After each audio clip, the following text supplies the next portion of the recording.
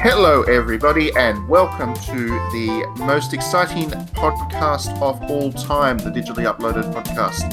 I'm Matt Sainsbury, Editor-in-Chief of DigitallyDownloaded.net, and I am in a very good mood this week because it is Dead or Alive week. We have finally had an announcement for Dead or Alive 6, which makes me very happy, and I'm sure everybody who listens into the podcast knows how much I love my Dead or Alive. So, this was something I woke up to this morning when we are recording, and we'll be talking about that a bit in the podcast, I think, because with me this week is the other big fan of Dead or Alive on the DigitallyDownloaded.net team, Ginny. Hello, Ginny. Hey, how's it going? Good. Are you wildly excited too about this Dead or Alive thing?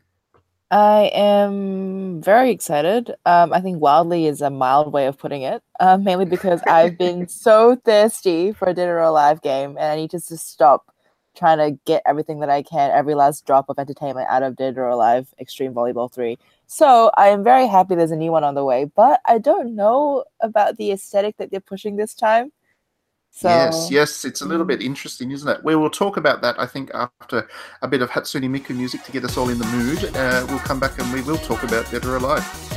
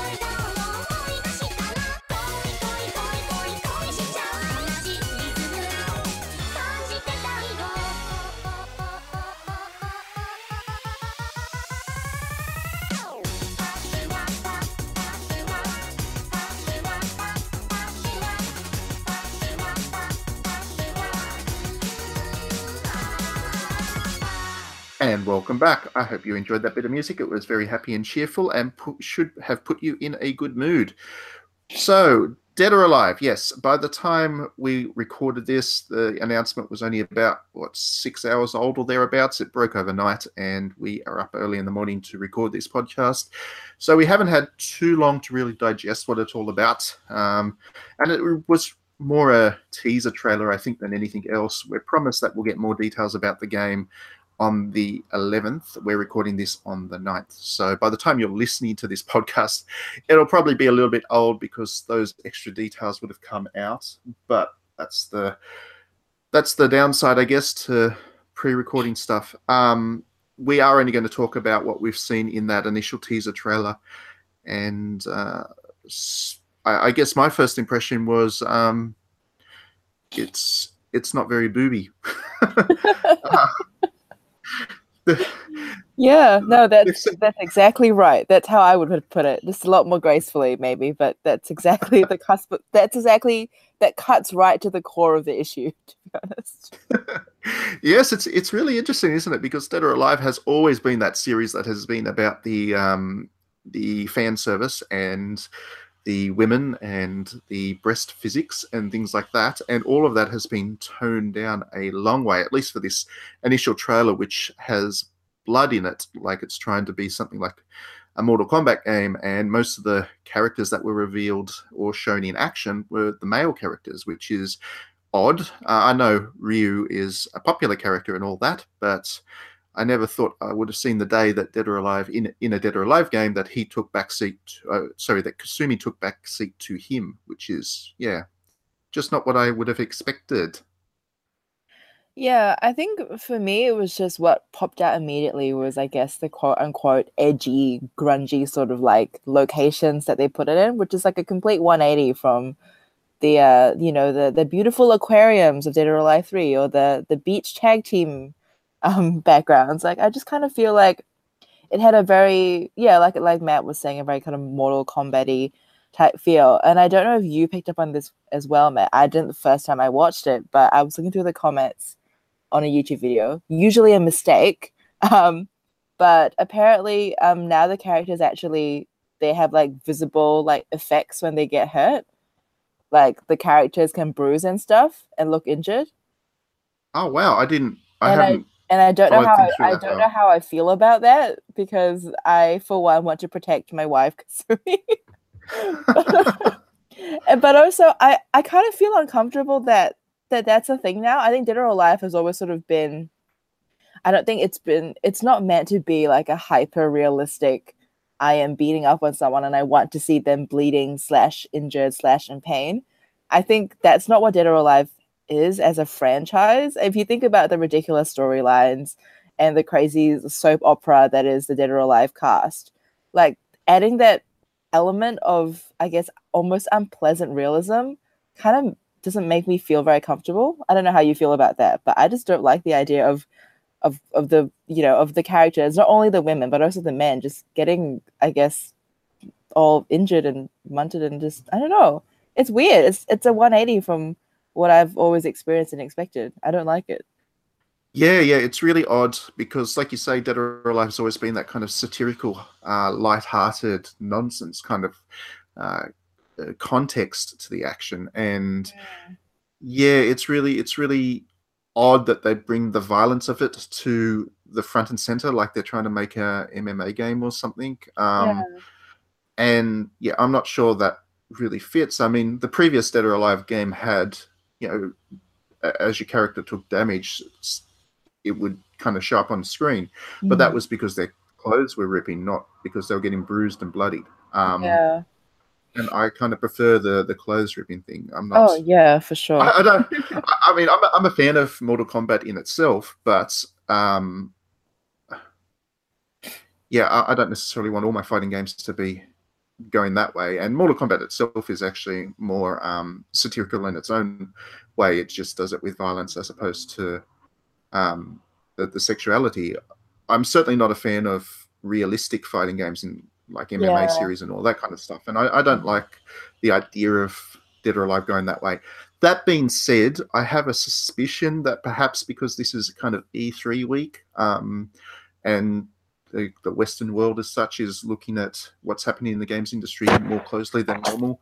I just wonder whether this trailer was created for that Western audience and they're really trying to kind of tone down the sexuality, because we all know that Western people are prudes, and maybe we'll see a different side of Dead or Alive 6 come TGS or whatever.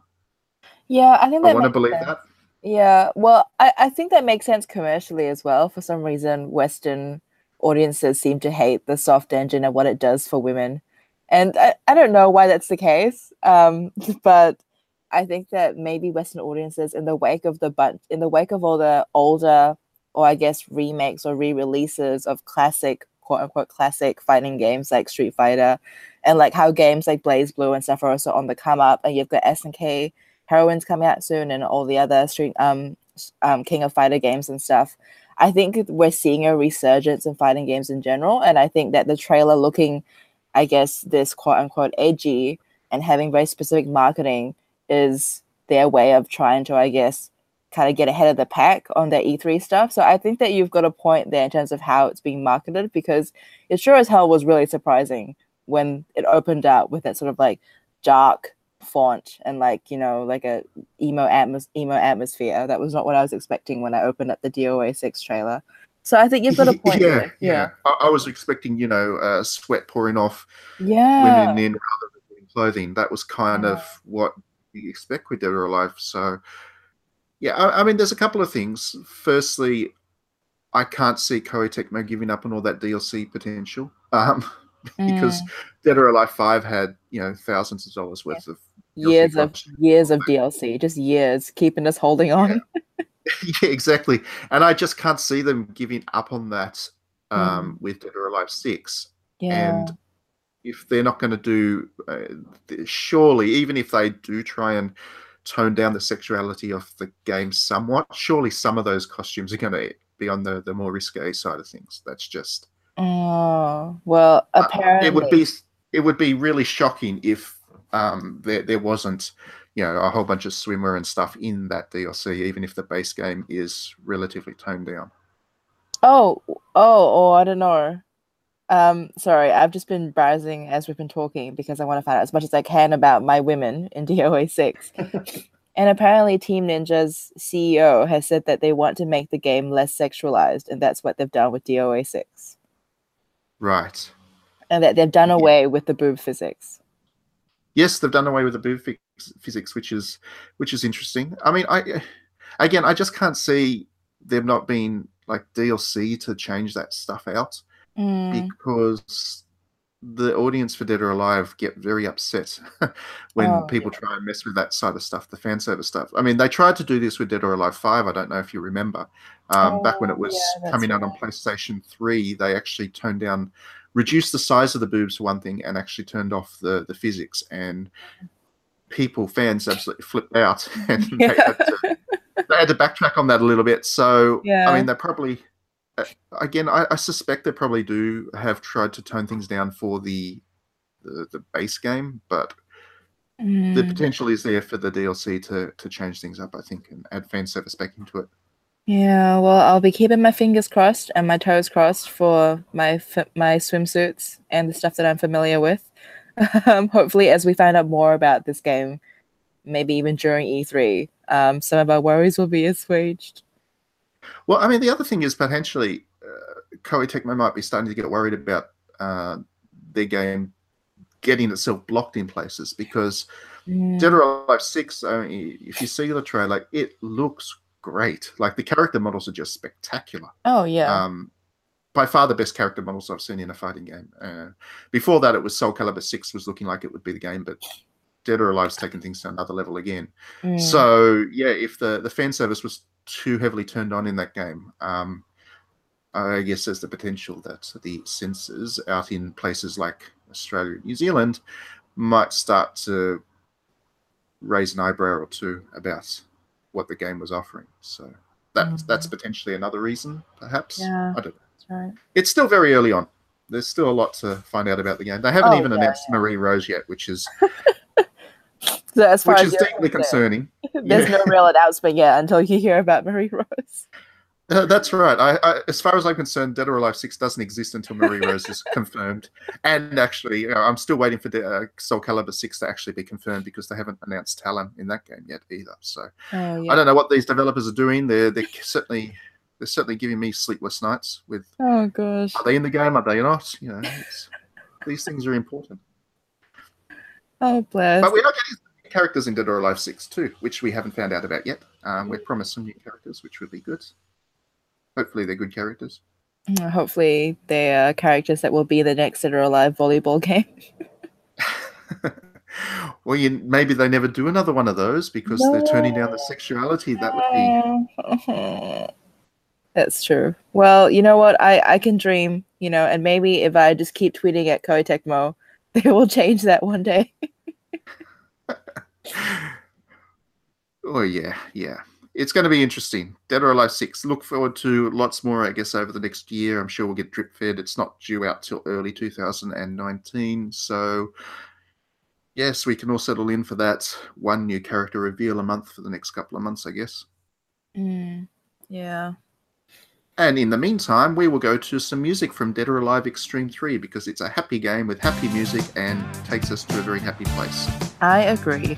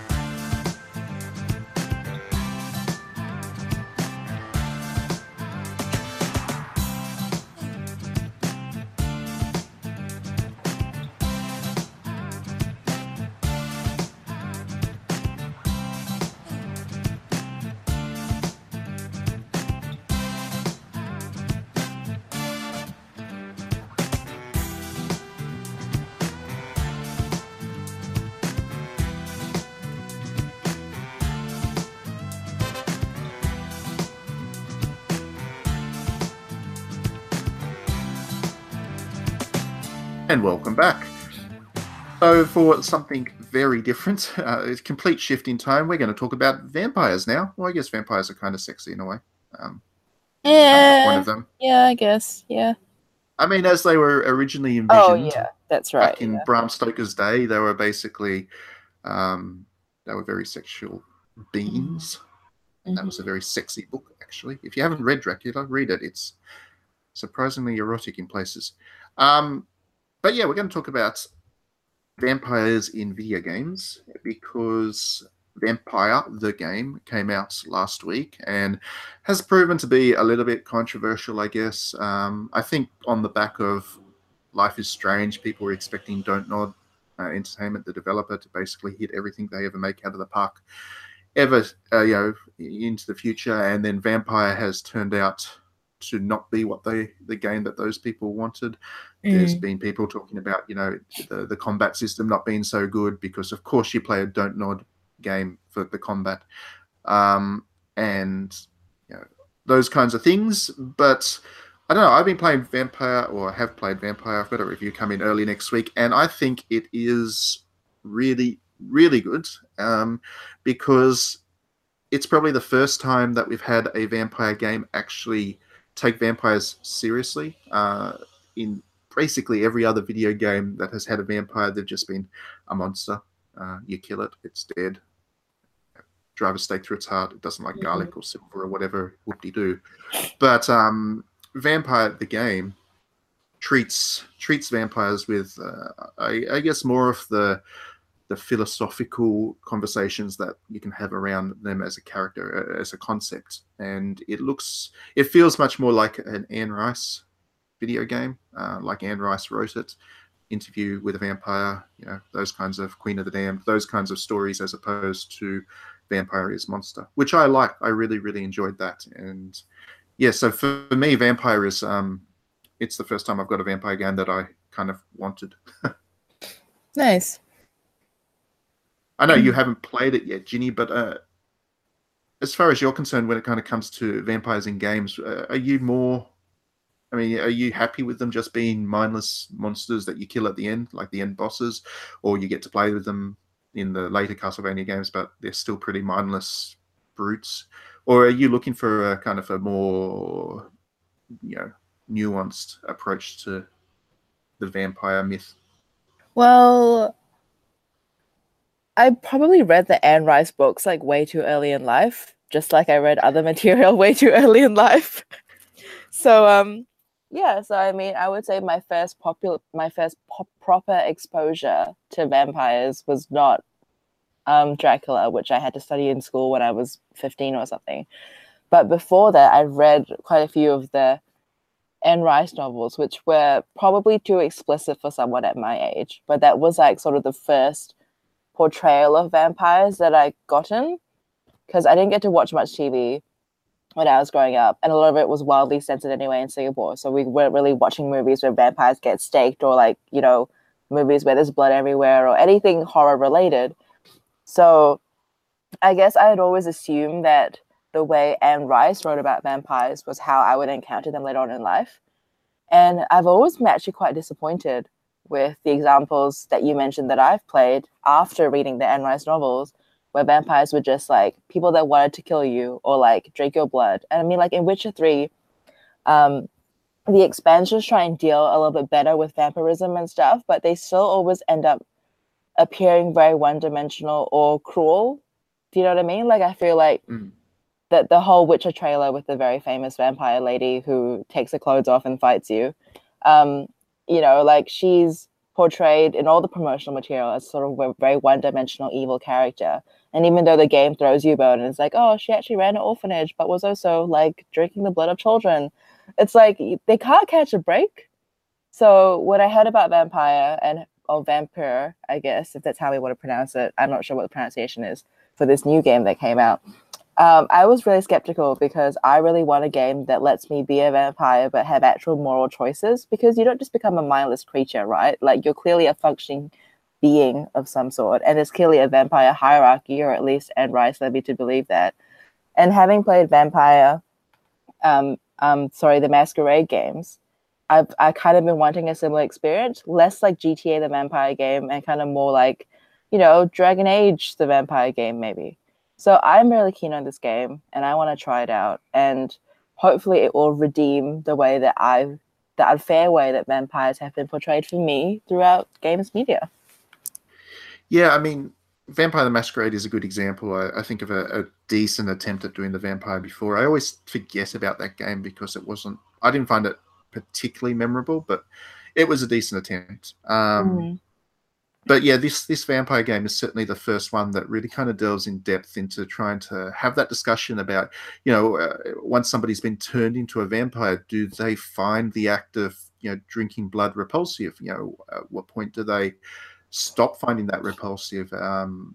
How does the fact that they are now immortal actually change their perception of the world? And do they see humans as, cattle, or do they try to maintain their humanity in some way? All of these are really interesting questions, and people like Anne Rice have done a really good job over the years of exploring that in depth. So taking the basic vampire story that really Bram Stoker pioneered with Dracula, and then starting to ask questions about what these characters would actually be like.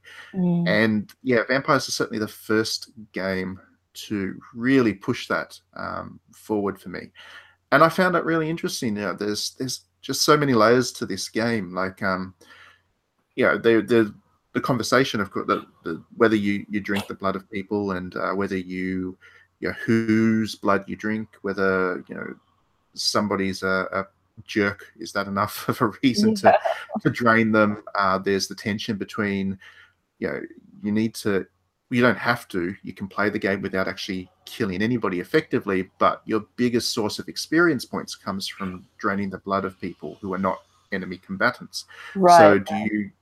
So do you actually make the game easier for yourself by killing people, or do you try and stick through? And obviously, the narrative changes and the endings change, and there's reason, without giving away spoilers, there's reason to try and play the game without killing anybody. So there's a lot of tensions that go on with the game, and on top of that, there's the London that the game's set in has pestilence going through it. So there's also that question about disease in humans as well that you need to address, or that the story addresses. So yeah, it's just deep. It's really good, and I can't believe that in reviews and stuff and conversations about the game, all I see is people talking about the combat, because I don't know whether I actually haven't even read a review that even mentions the heritage of Anne Rice and similar authors on this game. So I don't know whether people are just connecting with the combat side of things because it's familiar and the narrative is not, or whether they're just missing it entirely. But yeah, the focus on the combat in Vampire is frustrating, because the combat it's not a great RPG mechanically, but it's not meant to be. It's really about the story. How prevalent is the combat? Like, how are you forced to fight stuff a lot of the time? Like, I know some games are like, you can choose to be passive, but then people kick your ass anyway. Like, how much do they force the combat stuff in the game? It kind of works like dungeons in RPGs. So, for example, the first kind of area where there's significant combat, you need to go into a disused morgue to retrieve some items that the hospital needs. And inside that morgue are a series of enemies and a boss battle at the end of it. So it works just like a dungeon in a Dungeons and Dragons game or something. You go through doors, you fight the enemies, you collect the loot, you kind of move on. And that's partitioned from the main game, where you need to have conversations with people, decide whether you want to feed on them, all of that kind of stuff. So yeah, it works very much like a traditional RPG structure. And those dungeon areas are basically unavoidable. You can't go through them without killing stuff. Right. So yes, the combat is forced on you, and that's probably a design mistake. I don't think Don't Nod needed to have it as an RPG at all. I think they could have got away with doing a story-driven thing, just like Life is Strange. But they did what they did, and I still wish that people weren't quite so fixated on that combat. That's fair enough. Yeah. I mean, from what I've read, the points that people are saying stuff about, how the story is not paced very well, or that it's not a story that is quick to get off the ground. But I've heard that it's got some really intense opening scenes. So I think on the balance of things, I'm still gonna go for it, mainly because I'm still reaching for that experience, that vampire experience that doesn't feel like a awful cliche. So yeah, no, I'm very keen to pick this up, and hopefully more people. I guess hopefully it grows on more people, and more people actually think a little bit more about the plot and all the other themes that are into it, as opposed to just killing humans for experience. I think also it is a slow-paced game, and perhaps people see vampire and they assume it's going to be quite actiony. Right, right. Because again, most of the games that feature vampires in video games are quite heavy on the action side of things, but this one is very reflective and quite slow paced. So Mhm. if you try to run through it, you'll miss a lot. Right, And right. if you don't spend the time actually engaging with the dialogue trees and all that kind of stuff, you'll miss a lot from this game. Mhm. And I think probably people have been doing that a bit. I know it can be a little bit tiring to have to go through 30 or 40 comments in just a single conversation with one character, Yeah. but it happens. You kind of need to be willing to take your time with this game to really get what it's trying to do. For sure. And on that note, we might go to some music from Vampire and come back and talk about something else. I don't know what we're going to talk about, but we'll decide in the break. Thanks very much. To enjoy this one, and we'll be back soon.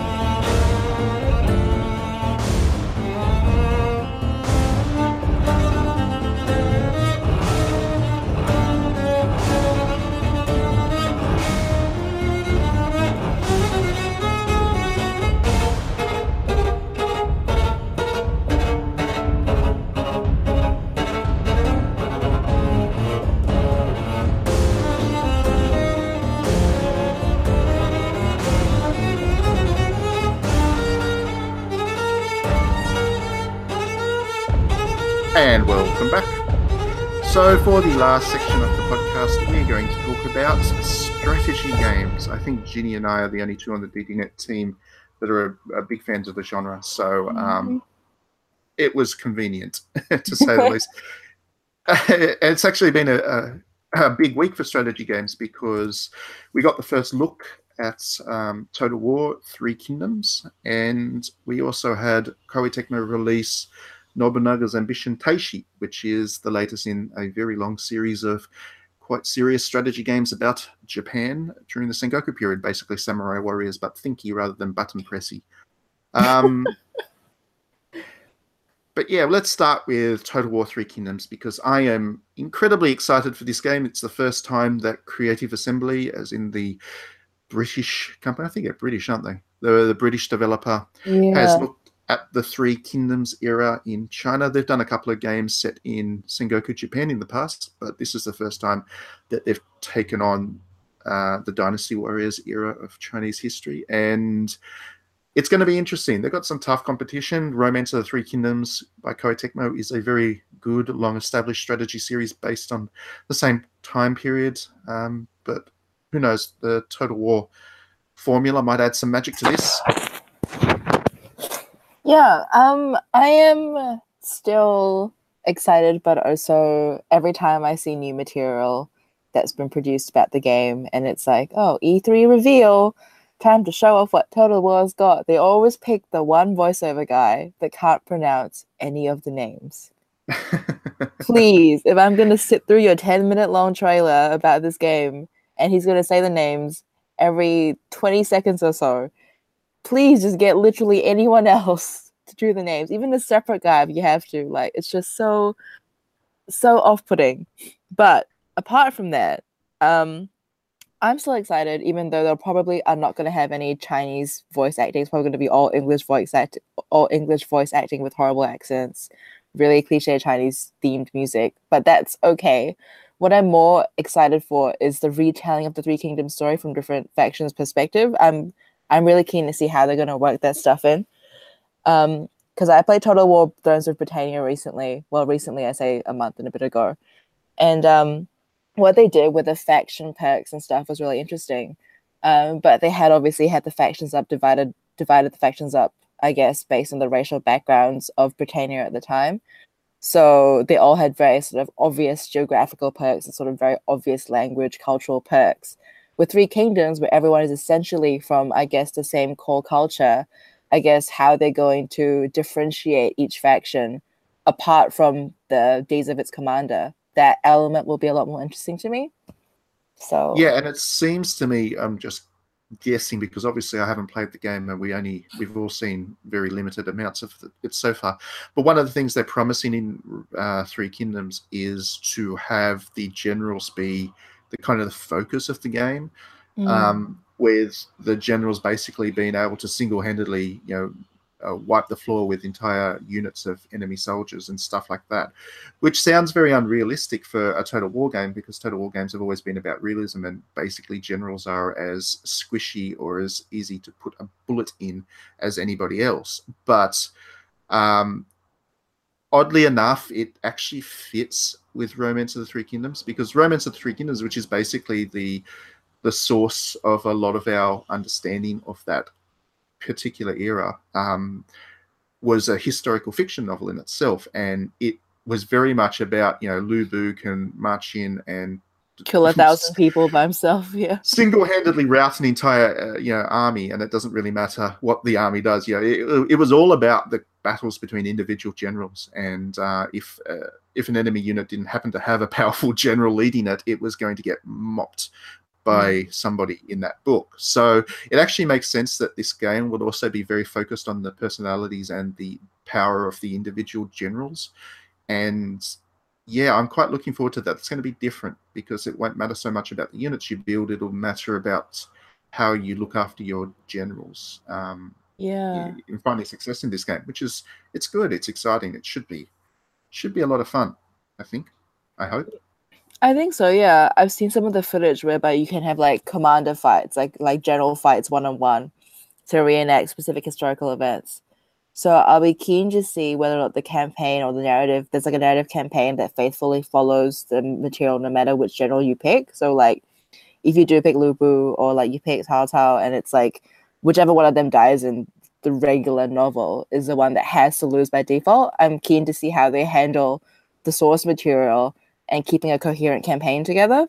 So that will be another point of interest for me. So yeah. Yeah, absolutely. And it'll it's also going to be interesting to see how they do the diplomacy side of things because yeah, that's a mess. That Romance of the Three Kingdoms is very straightforward in terms of the way that the actual military conflicts worked, and it was quite clean and easy to adapt into a video game. But the political environment of the time was an absolute nightmare to wrap your head around. And I think Koei Tecmo's done a decent job of it with the Romance of the Three Kingdoms series, but that's not as focused on the combat as this game is going to be. So yeah, sure. it's definitely a challenge because the creative assembly has not done a game that's got this kind of political dynamic to it before. So all of its previous games have been relatively straightforward in terms of the political systems. This one will need to be a little bit more complex if they're going to get it right. Yeah, fingers crossed. We always assume the best and then get disappointed when we get the worst. I'm hopeful regardless. And then on the other side of things, the other game that was released this week, or the game that was released this week, because Three Kingdoms was not, but the game that was released this week is Nobunaga's Ambition Taishi, which is, like I said, the latest in the very long-running Nobunaga's Ambition series, and I love this series. Have you ever played one, Ginny? Yeah, I have. I played a couple. More recently, I say recently, I mean like 2 years ago, Nobunaga's Ambition, Spear of Influence. Yep. So I have played Nobunaga's Ambition game before, and these games are older than I am. So they have been around for a long ass time. And it shows. I loved it. I was quite new to strategy games when I did first play Nobunaga's. I'm just going to say Spear of Influence because that whole name is just too long. And I didn't really appreciate, I guess, or know enough about the Sengoku period to care really about that aspect of the game. But now that I will be playing Nobunaga's Ambition Taishi, and I've learned a lot more about Japanese history since I first played Nobunaga's Ambition game, it's going to be a lot more meaningful. And I'm really, really looking forward to it. And I've always found this campaign scenario is very interesting, the way that they lay out the story and the way it's based on actual historical time periods. I don't mean like a swathe of like 100 years or 50 years. I mean like in like 2 to 5 year gaps, or at least it was like that in Sphere of Influence. And that like slow, I guess, interactive history feeling it gave me was really valuable and enjoyable at the time. Yes, because I mean, obviously, it comes from the same company that produced the Samurai Warriors series, but this one tries very hard to be incredibly authentic to what actually happened at each moment of time in history, to the point where I guess it can feel like you can't possibly win if you happen to try to change history with certain characters that did not have a good history historically. But yeah, that authenticity is really valuable. I think I actually have learnt a lot from the Nobunaga's Ambition series over the years, with regards to particular events and even getting a better understanding of the actual geographies involved. Because when you play a Samurai Warriors game, you don't really know how important Masamune Date was, or who the heck the Mori clan were, or how much land Oda actually had before he was betrayed. But this game actually gives you a proper view of all of that, and then you suddenly realize, so this guy was actually pretty important historically, or the armies that this guy had were massive. So that kind of stuff is really useful to fans of the history. I will say that the Nobunaga's Ambition series is probably not what you'd turn to for raw entertainment, because unlike Total War, which we were discussing beforehand, there's not really much of a focus on the on battlefield tactics and stuff. It's much more about managing your empire, building your armies up, engaging in diplomacy, wading through menu after menu after menu after menu. The battlefield stuff is kind of, it's over, it's done and dusted pretty quickly if you bother to play it at all, because it's not, I've never found it that particularly engaging. For me, it's more a proper simulation of the social and political environment of the time, which I found really good. But not for everybody, but really good. Yeah, I agree. I found that probably the hardest thing to adjust to when I played Sphere of Influence, because you know how usually in a strategy game, even in like toned down ones or like strategy light games like Armello, where there's like various win conditions, like most strategy games will have you have like a military victory or like a economic victory or a diplomacy victory. Nobunaga's Ambition makes you balance all of those elements in each sort of, I guess, mini chunk of history that you play through, and there's like multiple chunks in a game. In each Nobunaga's Ambition game, and you need to actually get a victory on all of those fronts, or do well on all of those fronts to progress and actually get like a campaign victory. You can't just be like, I'm just going to build a buttload of troops and just kill everyone. It's not like that. Like, you can't just, I guess, say fuck you to history and just do whatever you want. And I found that, I guess, in hindsight, educational. When I played it, frustrating, but now that I've got like an understanding and appreciation of it, I think it's a very unique way to approach the factors that you normally. It's a way of forcing you to balance strategy game factors, which a lot of modern strategy games now just don't do at all.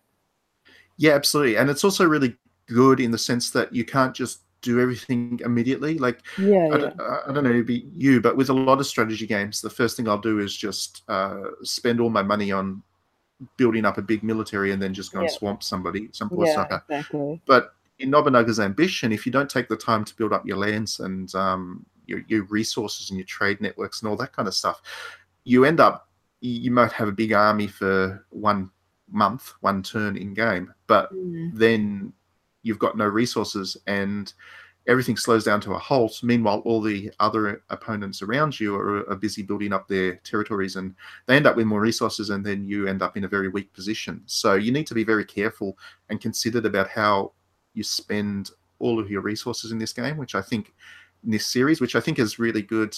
Again, it's very historically accurate. You can't just go to war with somebody every month and Oh yeah, for sure. and expect to end up in a strong position. You need to, if you do go to war with an opponent, you need to have a really good reason to do so, which, yeah, I really like that. And I think this series, like I said, has been around since the NES, way back. And I even remember playing one on the original Game Boy all those years ago. Yeah. So it's been around for a long time. So they've had a long time to refine it and improve it. And yeah, I'm really glad it's come back, because actually they stopped localizing them into English for many years and then decided with the PS4 to give it a go again. Obviously, it's sold just enough that they keep doing it. So now they just need to bring one to Nintendo Switch, I think. Well, Taishi was a launch day release for the Nintendo Switch in Japan. Yes. Just not to the West. I mean, unless you're quite comfortable with your Japanese, don't play these games. Yeah, not. The menu system alone will melt your brain trying to figure it out in Japanese. I made the mistake of, before I had much of an understanding of Japanese, I bought one of those games on the DS because it wasn't released in English, and then tried to figure it out, and it was a painful process, I can tell you. Yeah, the UI is still not very friendly. I don't think, not the world's most approachable or best UI I've ever seen in my life.